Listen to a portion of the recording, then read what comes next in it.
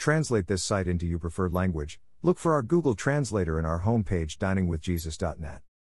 Traduce este sitio en tu idioma preferido. Busca nuestro traductor de Google en nuestra página de inicio via diningwithjesus.net. Pastor Chris White says to all of you, hello my friends. May the Lord bless you today. Hola mis amigos. Que el Señor luz bendiga. The parable of the prodigal son is found in Luke chapter 15, verses 11 to 32. The main character in the parable, the forgiving father, whose character remains constant throughout the story, is a picture of God. In telling the story, Jesus identifies himself with God in his loving attitude to the lost. The younger son symbolizes the lost, the tax collectors and sinners of that day, Luke 15:1, and the elder brother represents the self-righteous, the Pharisees and teachers of the law of that day, Luke 15:2. The major theme of this parable seems not to be so much the conversion of the sinner, as in the previous two parables of Luke 15, but rather the restoration of a believer into fellowship with the Father. In the first two parables, the owner went out to look for what was lost, Luke 15:1-10, whereas in this story the father waits and watches eagerly for his son's return. We see a progression through the three parables from the relationship of 1 in 100, Luke 15:1-7, to 1 in 10, Luke 15:8-10, to 1 in 1, Luke 15:11-32, demonstrating God's love for each individual and his personal attentiveness towards all humanity. We see in this story the graciousness of the Father overshadowing the sinfulness of the son, as it is the memory of the Father's goodness that brings the prodigal son to repentance, Romans 2:4. We will begin unfolding the meaning of this parable at verse 12, in which the younger son asks his father for his share of his estate, which would have been half of what his older brother would receive. In other words, 1/3 for the younger, 2/3 for the older, Deuteronomy 21:17. Though it was perfectly within his rights to ask, it was not a loving thing to do, as it implied that he wished his father dead. Instead of rebuking his son, the father patiently grants him his request.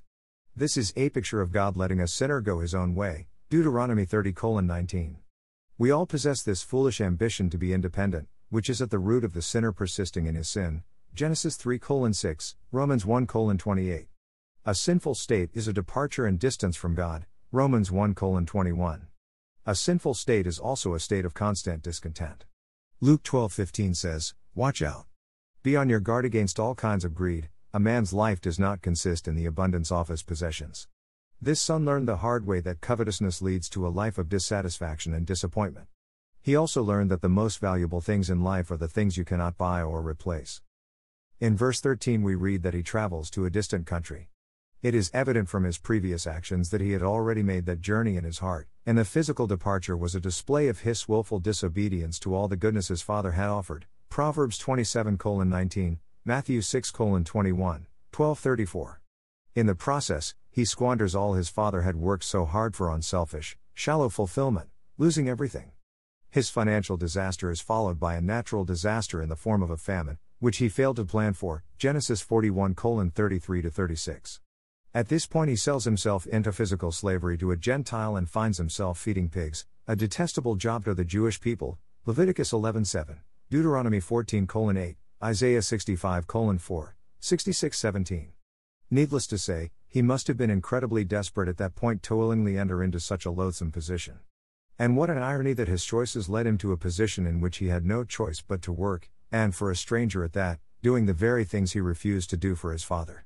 To top it off, he apparently was paid so little that he longed to eat the pig's food. Just when he must have thought life could not get any worse, he couldn't even find mercy among the people. Apparently, once his wealth was gone, so were his friends. The text clearly says, no one gave him anything, verses 16. Even the unclean animals seemed to be better off than he was at this point. This is a picture of the state of the lost sinner or a rebellious Christian who has returned to a life of slavery to sin, 2 Peter 2:19-21. It is a picture of what sin really does in a person's life when he rejects the Father's will, Hebrews 12:1, Acts 8:23. Sin always promises more than it gives, takes you further than you wanted to go, and leaves you worse off than you were before. Sin promises freedom but brings slavery, John 8:34. The son begins to reflect on his condition and realizes that even his father's servants had it better than he. His painful circumstances help him to see his father in a new light and bring him hope, Psalm 147:11, Isaiah 40:30-31, Romans 8:24-25, 1 Timothy 4:10. This is reflective of the sinner when she discovers the destitute condition of his life because of sin. It is a realization that, apart from God, there is no hope, Ephesians 2:12, 2 Timothy 2:25-26. This is when a repentant sinner comes to his senses and longs to return to the state of fellowship with God which was lost when Adam sinned, Genesis 3:8. The Son devises a plan of action. Though at a quick glance it may seem that he may not be truly repentant, but rather motivated by his hunger, a more thorough study of the text gives new insights. He is willing to give up his rights as his Father's son and take on the position of his servant. We can only speculate on this point, but he may even have been willing to repay what he had lost, Luke 19:8, Leviticus 6:4-5. Regardless of the motivation, it demonstrates a true humility and true repentance, not based on what he said but on what he was willing to do and eventually acted upon, Acts 26:20. He realizes he had no right to claim a blessing upon return to his Father's household, nor does he have anything to offer, except a life of service, in repentance of his previous actions. With that, he is prepared to fall at his Father's feet and hope for forgiveness and mercy. This is exactly what conversion is all about, ending a life of slavery to sin through confession to the Father and faith in Jesus Christ and becoming a Slavito righteousness, offering one's body as a living sacrifice, 1 John 1-9, Romans 6:6-18, 12-1. Jesus portrays the Father as waiting for his Son, perhaps daily searching the distant road, hoping for his appearance. The Father notices him while he was still a long way off. The Father's compassion assumes some knowledge of the Son's pitiful state, possibly from reports sent home. During that time it was not the custom of men to run, yet the Father runs to greet his Son, verses 20. Why would he break convention for this wayward child who had sinned against him? The obvious answer is because he loved him and was eager to show him that love and restore the relationship.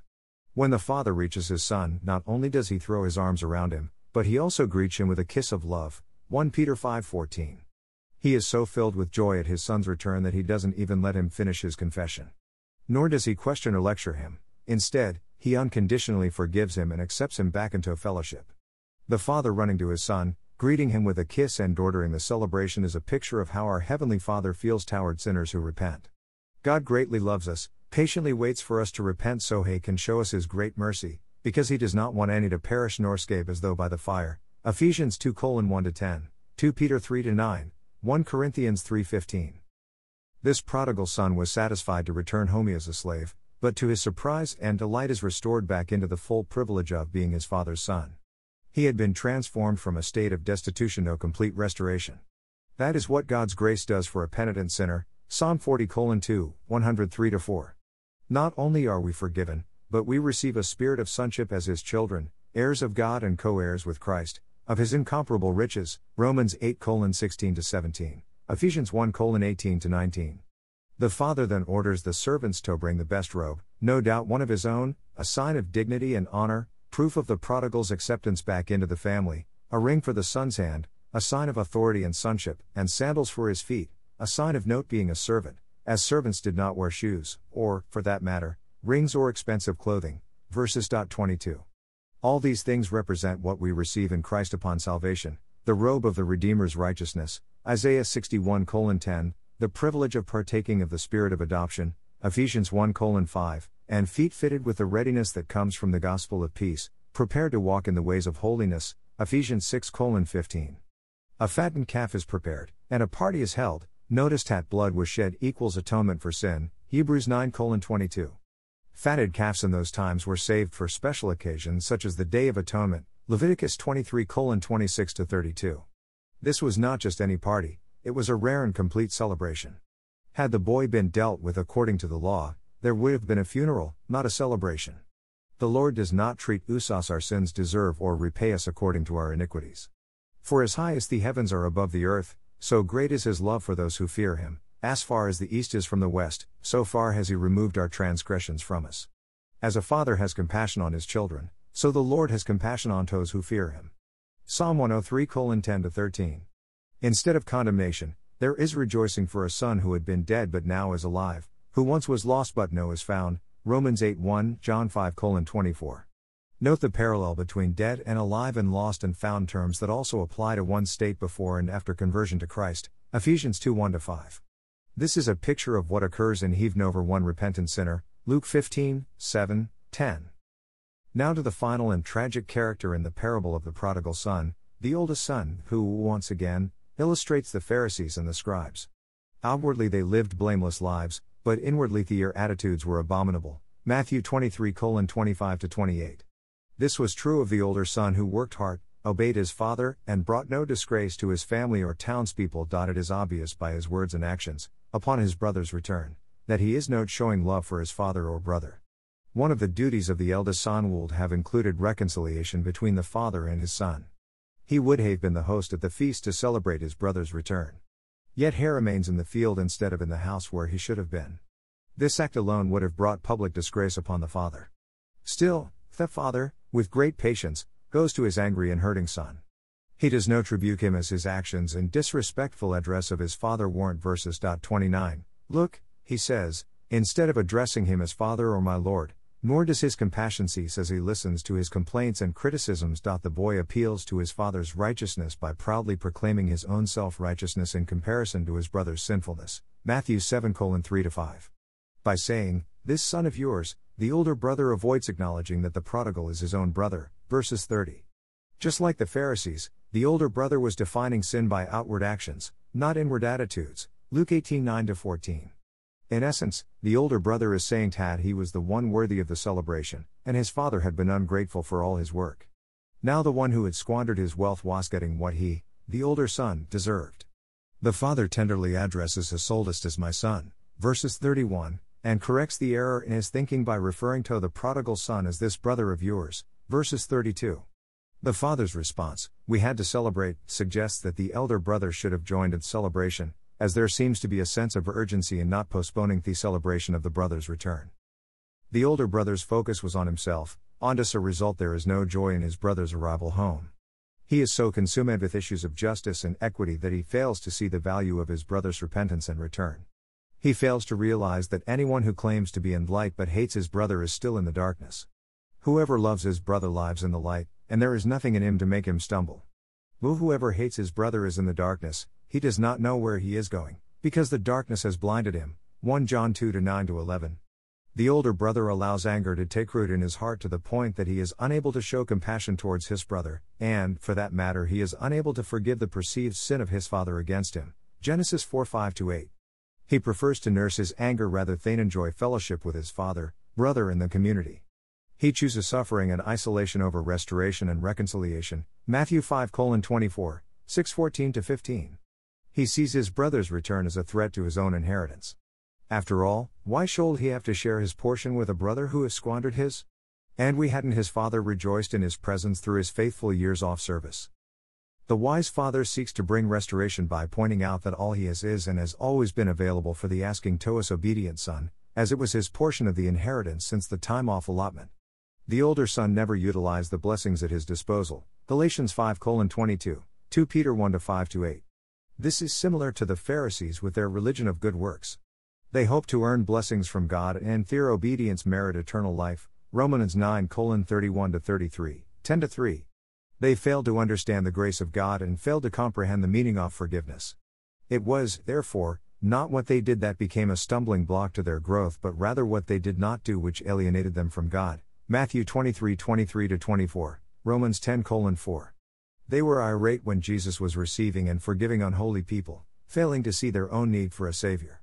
We do not know how the story ended for the oldest son, but we do know that the Pharisees continued to oppose Jesus and separate themselves from his followers. Despite fathers pleading for them to come in, they refused and were the ones who instigated the arrest and crucifixion of Jesus Christ. Matthew 26:59. A tragic ending to a story filled with such hope, mercy, joy, and forgiveness. The picture of the Father receiving the sin back into relationship is a picture of how we should respond to repentant sinners as well. 1 John 4:20-21, Luke 17:3, Galatians 6:1, James 5:19-20. All have sinned and fall short of the glory of God. Romans 3:23. We are included in that all, and we must remember that all our righteous acts are like filthy rags apart from Christ. Isaiah 64:6, John 15:1-6. It is only by God's grace that we are saved, not by works that we may boast of. Ephesians 2:9, Romans 9:16, Psalm 51:5. That is the core message of the parable of the prodigal son. Thank you to Got Questions Ministries. Copyright 2002 to 2019 Got Questions Ministries.